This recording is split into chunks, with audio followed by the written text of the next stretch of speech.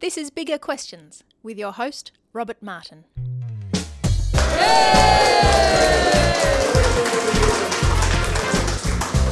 Welcome to Bigger Questions, recorded live in the city of Melbourne.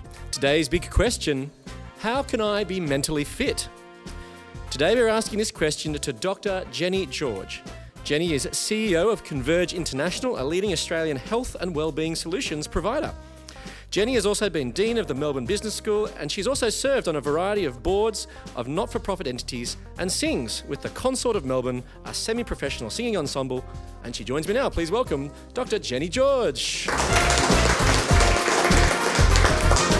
Thanks, Rob. Jenny, welcome to Bigger Questions. Now, you're the CEO of Converge International. So what exactly does Converge do?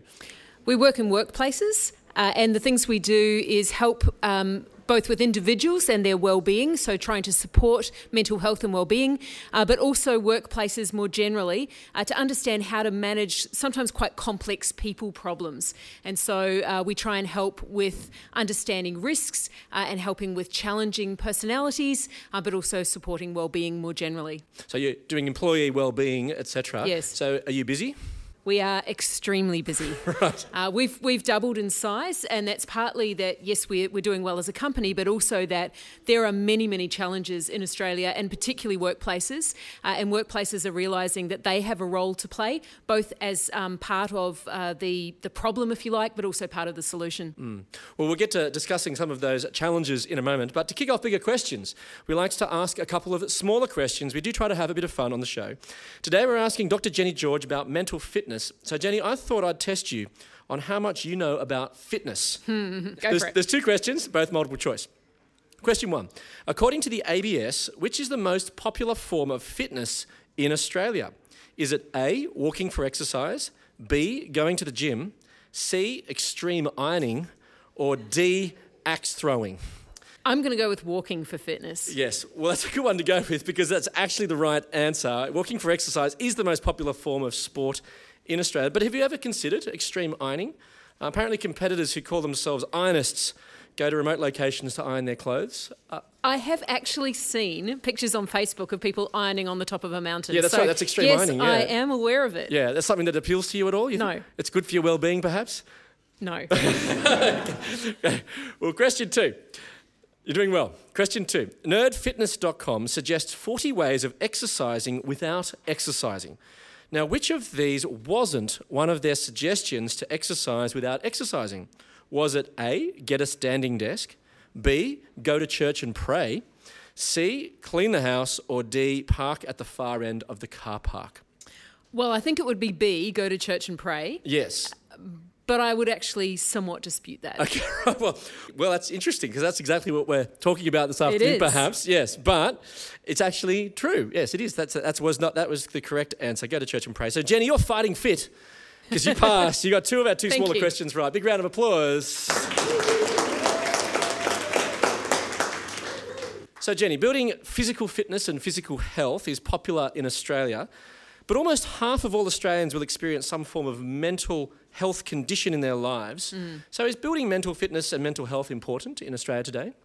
Yes, it is. One of the things that we think is incredibly important is for people to understand what are the things that they can do and build into their lives on a regular basis, just like you would park the car an extra distance away so you're getting some incidental exercise and walking. There are some habits you can build into your life that build mental fitness as well. Yeah, but perhaps not extreme ironing. Not extreme ironing necessarily. Yeah.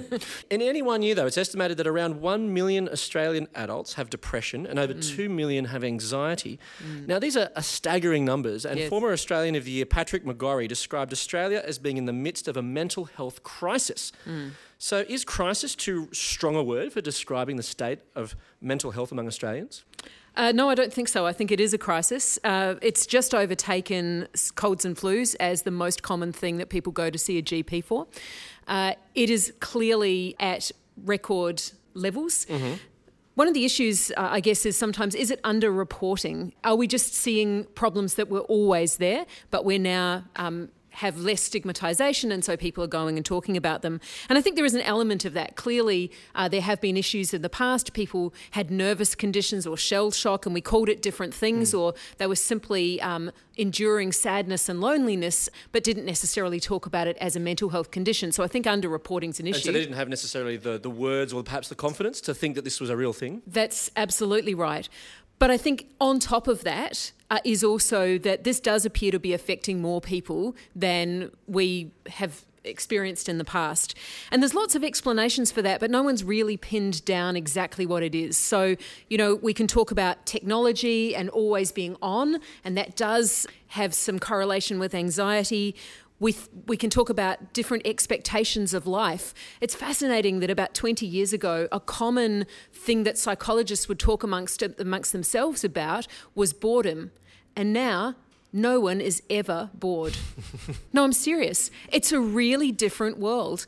And so that means would boredom be perhaps a thing that would help with mental challenges? I'm not sure that we can pin it down that precisely. Right. What I'm trying to, I suppose, say is there are major social factors that have really changed. Yeah, and so being sort of always on, we're not bored anymore, that's actually part of the sort of the matrix of issues that we're facing. I think it could be, absolutely. I think also there's just a loss of some everyday habits, and this is where we come to mental fitness in the end, but we as a society used to have things that we did regularly that promoted good mental fitness. So things that were social, things that were environmental, some physical things that we did, as well as some of our mindset. All of those things were habits that were built into our lives that we didn't even know were built into our lives. And so they're incidental. Exactly. And we have stopped doing some things. And we're going to talk later about the role of religion, but going to church is one thing that a very large proportion of Australia has stopped doing. And there's a whole lot of reasons why that leads to the loss of some habits that were part of people's lives that were actually really helpful. And so you mentioned mental fitness, and that's what we're talking about today. Now, in the past, people have talked about building resilience as one of the ways of coping with mental health challenges. So is there a difference between the two, resilience and mental fitness? Not really. No, it's a very similar concept. The reason we are talking about mental fitness and using that language is because it puts the emphasis on it in helpful ways. Like physical fitness, this is not about illness or health. So you go to a doctor if you're physically sick, but you go to the gym to be physically fit.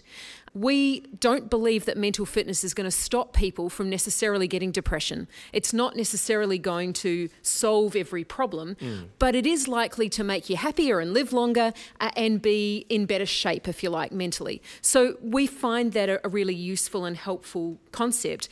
I think the other problem with the word resilience, though, is that some people read it as being an innate thing. I'm either resilient or I'm not. Whereas fitness is a really helpful word because, like physical fitness, everyone can improve. Well, this is what Irish professional boxer Katie Taylor said. She said that mental strength is something you either have or you haven't. So is the idea of mental fitness sort of challenge that idea? Absolutely.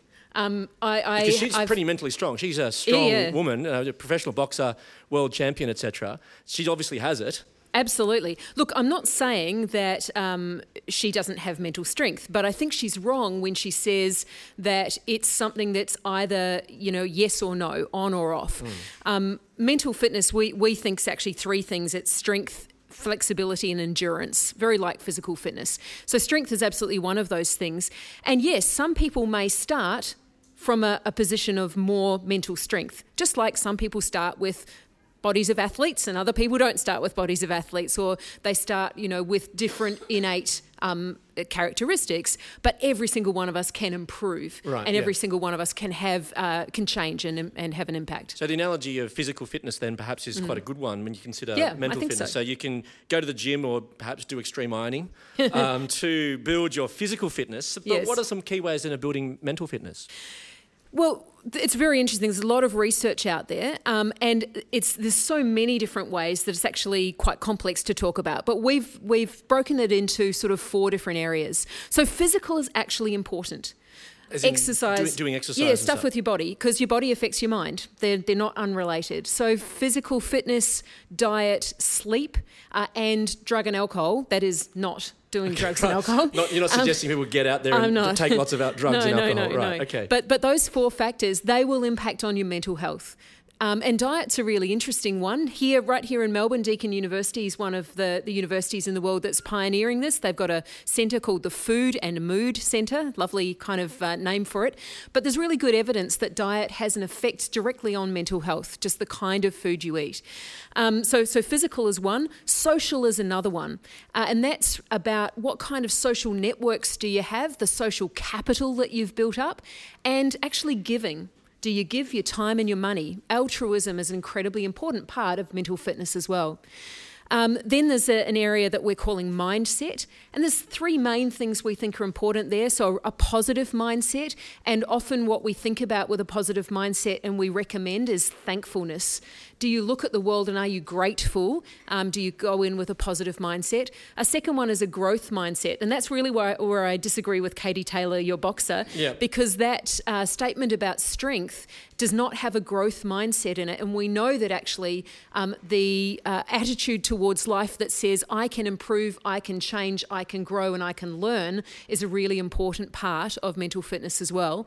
And then finally, mindfulness, prayer, meditation, paying attention to the world, reflecting on it, that's another really important part of mental fitness. And that's one that I think that, we are seeing come back in workplaces. They're having mindfulness sessions and seminars and so on.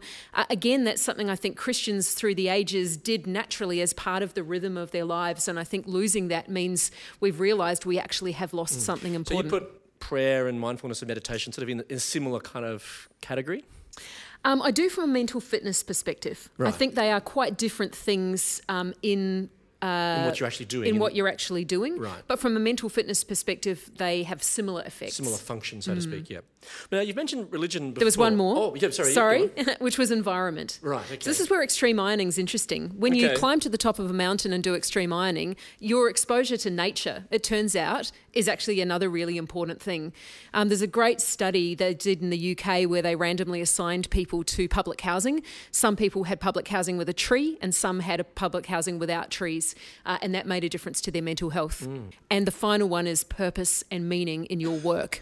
So maybe you should recommend a bit more extreme ironing then, perhaps, as a I'm not ruling it out. That's the thing. Right, okay. Not for me, but for people who like it, it might do something. Lining their shirts on top of mountains, As you've mentioned before, there is some research to suggest that religion is good for your mental health.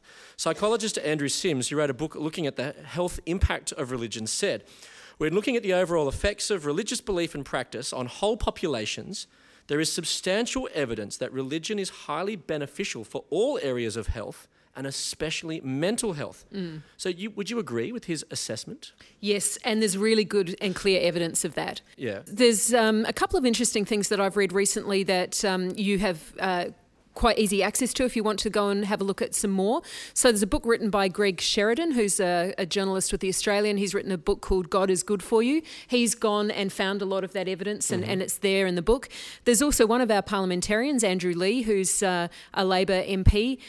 He has a PhD from Harvard in public policy. He's an atheist. He has talked very openly about the social capital that comes with churches, and the loss of churches has meant an erosion of social capital.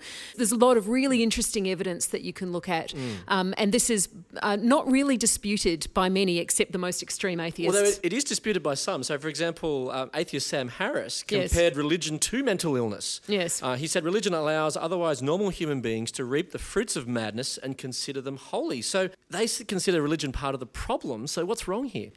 They have no evidence for that. That is a very strong polemical statement, if you like, that a few extreme atheists make. There is no evidence for that. All of the evidence that has been clearly and carefully collected, including by secular people, is very pointing in one direction, which is religion is good for you. It's good for you, right, yeah. Now, you're a Christian believer. Is this your personal experience as well, that you're persuaded that it's actually good for you as well? I am, but I think we need to be quite careful and thoughtful about separating out what and why. I'm not a Christian because I believe that it's good for me socially. or I believe that it's good for my mental health. I'm a Christian because I believe it's true. Right. I also think it's therefore not surprising that if it's true, that it's also good for me. Yeah. So there's a really interesting, I think we need to be careful and get it the right way around. So yes, I am a Christian. Yes, I do believe that it's been good for me and my mental health. I actually think being a Christian has made me a more robust and resilient and mentally healthy person, but it's not why I'm a Christian. Yeah. So why are you a Christian then? What convinced you that it was true? I'm a boringly kind of a logical thinker kind of person. That's okay. So I'm not convinced it's true for any emotional reasons. I'm actually convinced it's true because I think that, firstly, I believe Jesus rose from the dead, and I think there's enough evidence to suggest that that probably happened. And I think if he did, that's such an amazingly unlikely and huge and monumental event in human history that it naturally colours everything else that I think and do, and everything else flows from that. So what was your journey to that point, though? Was it something that you grew up with, or was it something that you came to in later life? I grew up with it, but I have spent a number of times re-examining it, if you like. So there have been a few points in my life where I've gone, I really need to sit down and not just accept this on face value, but actually ask myself the question, is it really true?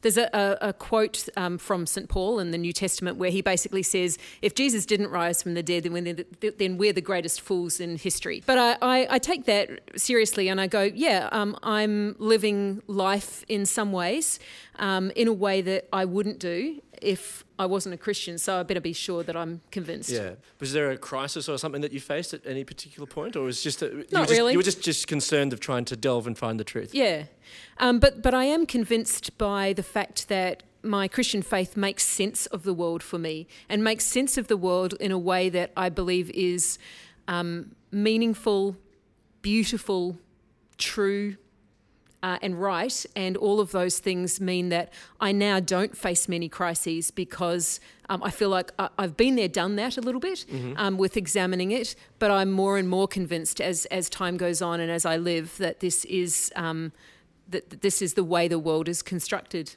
Yeah. Now, there is a song in the Bible which may provide some wisdom to help grow mental fitness. Psalm 95 from the Old Testament starts by saying, "Come, let us sing for joy to the Lord. Let us shout aloud to the rock of our salvation. Let us come before him with thanksgiving and extol him with music and song." Now, this speaks about giving thanks to God with music and song. Now, you mentioned that thankfulness before is a key way of building mental fitness. Yeah. So would an unintended side effect of this actually build mental fitness by giving thanks to the Lord? Absolutely. And I think that's what people like Andrew Lee mean when they say the loss of that regularity of going to church has meant a real loss in our society. It's not why we give thanks to God. We give thanks to God because God is great and God deserves our praise and our thanks. But the fact that we do it, I think, has meant that there were things built into our lives that made us healthy. And when we stop doing them, things fall apart a little bit. Well, journalist Wendy Squires once wrote a piece in The Age reflecting on the American Thanksgiving holiday, espousing the value of saying thanks. Now, the following day, there was a letter in the paper responding to Squires which said, "I couldn't agree more. My only question for you, Wendy, is to who?" Now, does this matter, or is the author being unnecessarily cheeky? I think that's a really interesting question. So I have two answers. And one is, yes, of course it matters whether God is real and whether or not we are in fact giving thanks to God, who is the author of, in my opinion, the author of creation and the author of our lives. So that matters. Does it actually matter for mental fitness? It's an interesting thing there. There are some people who've actually done an experiment with giving thanks where they took people who said, I'm not thankful, I don't care about being thankful, I don't believe in thankfulness, I'm a complete, atheist on the subject of thankfulness, I'm not going to be, thankful at all. And they've said, I don't care about that, don't care what you feel, just actually write down 3 things you're thankful in the morning every day. And it turns out the exercise of doing that, even if you don't believe it's going to work, even if you truly believe this is a waste of your time, the action of doing that still actually has an effect. So when you're asking me, does it matter to whom? I think it does matter to whom because it's actually a good thing to believe the truth about the world. And so it matters that we, give some thought to that. But does it matter for mental fitness? Surprisingly, actually not very much. There's a sense in which that it doesn't really matter so much at all. The psalm also talks about singing. Now, you're a singer. Is Yes. that good for your mental fitness? Absolutely. Singing is one of my best ways of knocking off about 4 of my mental fitness goals in one go. No, it's social. It involves being, with other people, but it also involves mindfulness, focused attention on something. It's really enjoyable. It's actually exercise. There's a number of things which are brilliant about singing, and singing is an activity which has been shown to be great for mental health, actually. Mm-hmm. Well, the psalm continues, and in verses 6 and 7, it speaks about living under the care of God, where the psalmist writes, "Come, let us bow down in worship. Let us kneel before the Lord our Maker, for he is our God, and we are the people of his pasture, the flock under his care." So this psalm is speaking about worshipping God. Now, some are critical of the notion of worshipping a deity, but could worshipping God actually be good for you, or does it make you less fit because you have to rely on somebody else? Yes, I think worshipping God is good for you. I think that worshipping God is good for you for a couple of reasons. Firstly, it takes your attention away from yourself and onto someone else. It enables you to be thankful and to have that thankful attitude. It's often something that you do in a social context, and that's really good as well. Well, that's what happens here. It says he absolutely. is our God, and so That's the notion right. of community is it's done in a communal sense. Yeah, that's absolutely right. I think the last thing is meaning.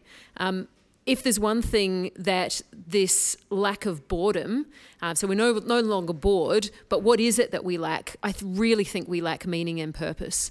And so it's almost a necessary corollary of we're always so busy, we've always got something to do, but is what we're doing actually anything other than fiddling around with meaningless nothings? And I think people really feel that. And I think the fact that you can always be busy, you can always be active doing something, particularly phones, they're always on, but what purpose is there? That's a huge one. And I think that worship inevitably helps you to be centered and answer that question about what is my purpose in life? What is the meaning for why I'm here? We believe actually the meaning for every human life is worship of God. And so I think that when we're in touch with that, we have a really clear and good answer to that answer of meaning and purpose.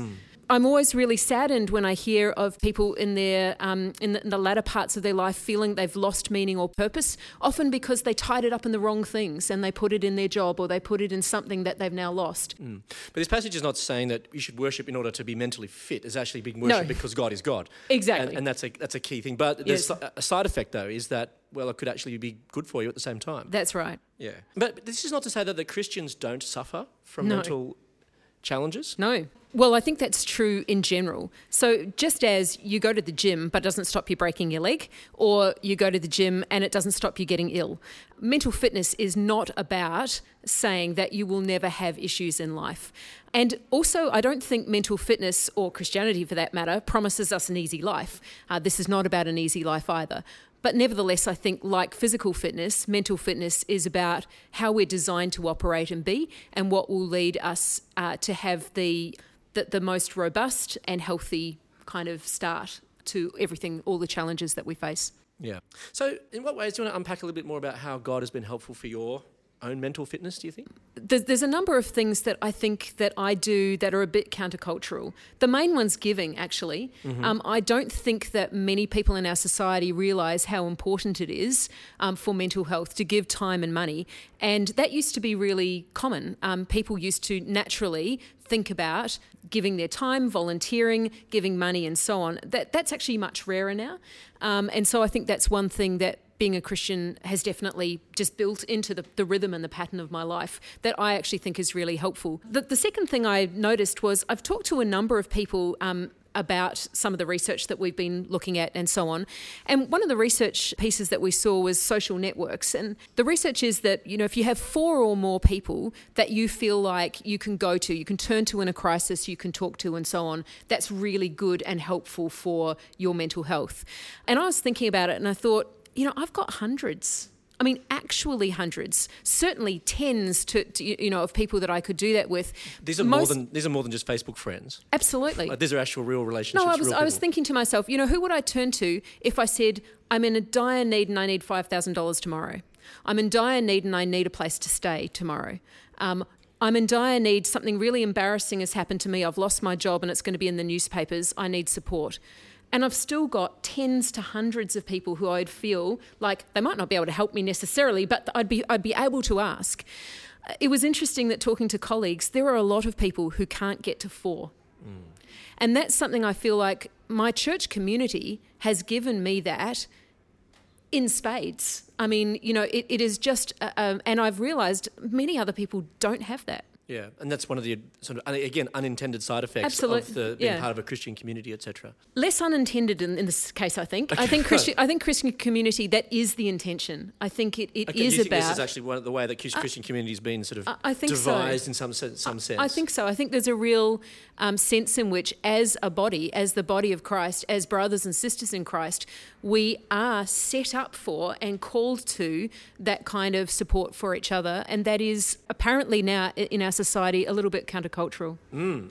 So perhaps there was a divine mind behind it to help look after his flock, so to speak. That's right. So if someone's really struggling with mental health challenges, listening to this now, what should they do? A couple of things. So seek help from a professional and think about how to incorporate some good habits and practices into life. So sometimes mental health challenges can make you spiral downwards, or it's almost like self-fulfilling prophecies. Things get worse and they feed off each other. So a really good example is sleep. You're feeling depressed, sleep gets worse. Bad sleep makes you more depressed. You get more depressed, you sleep, and so on. But there's a number of things like that. You feel depressed, you have less social contact. Less social contact makes you more depressed. Many of these things are kind of either downward or, fortunately, upward spirals. And so, yes, seek help, but also realise that if you can, and sometimes your mental resources are so low that this is just not possible for you, but if you can catch it early enough, incorporating these habits in can actually be a positive upward spiral rather than a negative downward spiral. And, a psychologist probably won't put you on medication straight away necessarily, and instead they'll talk to you about other resources and ways that you can put yourself into an upward positive spiral. So, Jenny, how can I be mentally fit? I think that you can incorporate great habits into your life that enable you to have meaning and purpose, be healthy, and build great social capital. And perhaps even religion could help. And I think that stepping inside your neighbourhood church would not be a bad first step to doing any of that. Well, let me leave you with some of the Bible's answer to the big question, how can I be mentally fit? From Psalm 95, verses 1 and 2. Come, let us sing for joy to the Lord. Let us shout aloud to the rock of our salvation. Let us come before him with thanksgiving and extol him with music and song. I look forward to you joining us next time for Bigger Questions. Please thank our guest today, Dr. Jenny George. Enjoy Bigger Questions? You can help us keep asking them for as little as $1 a podcast. Support the show. Go to patreon.com/biggerquestions.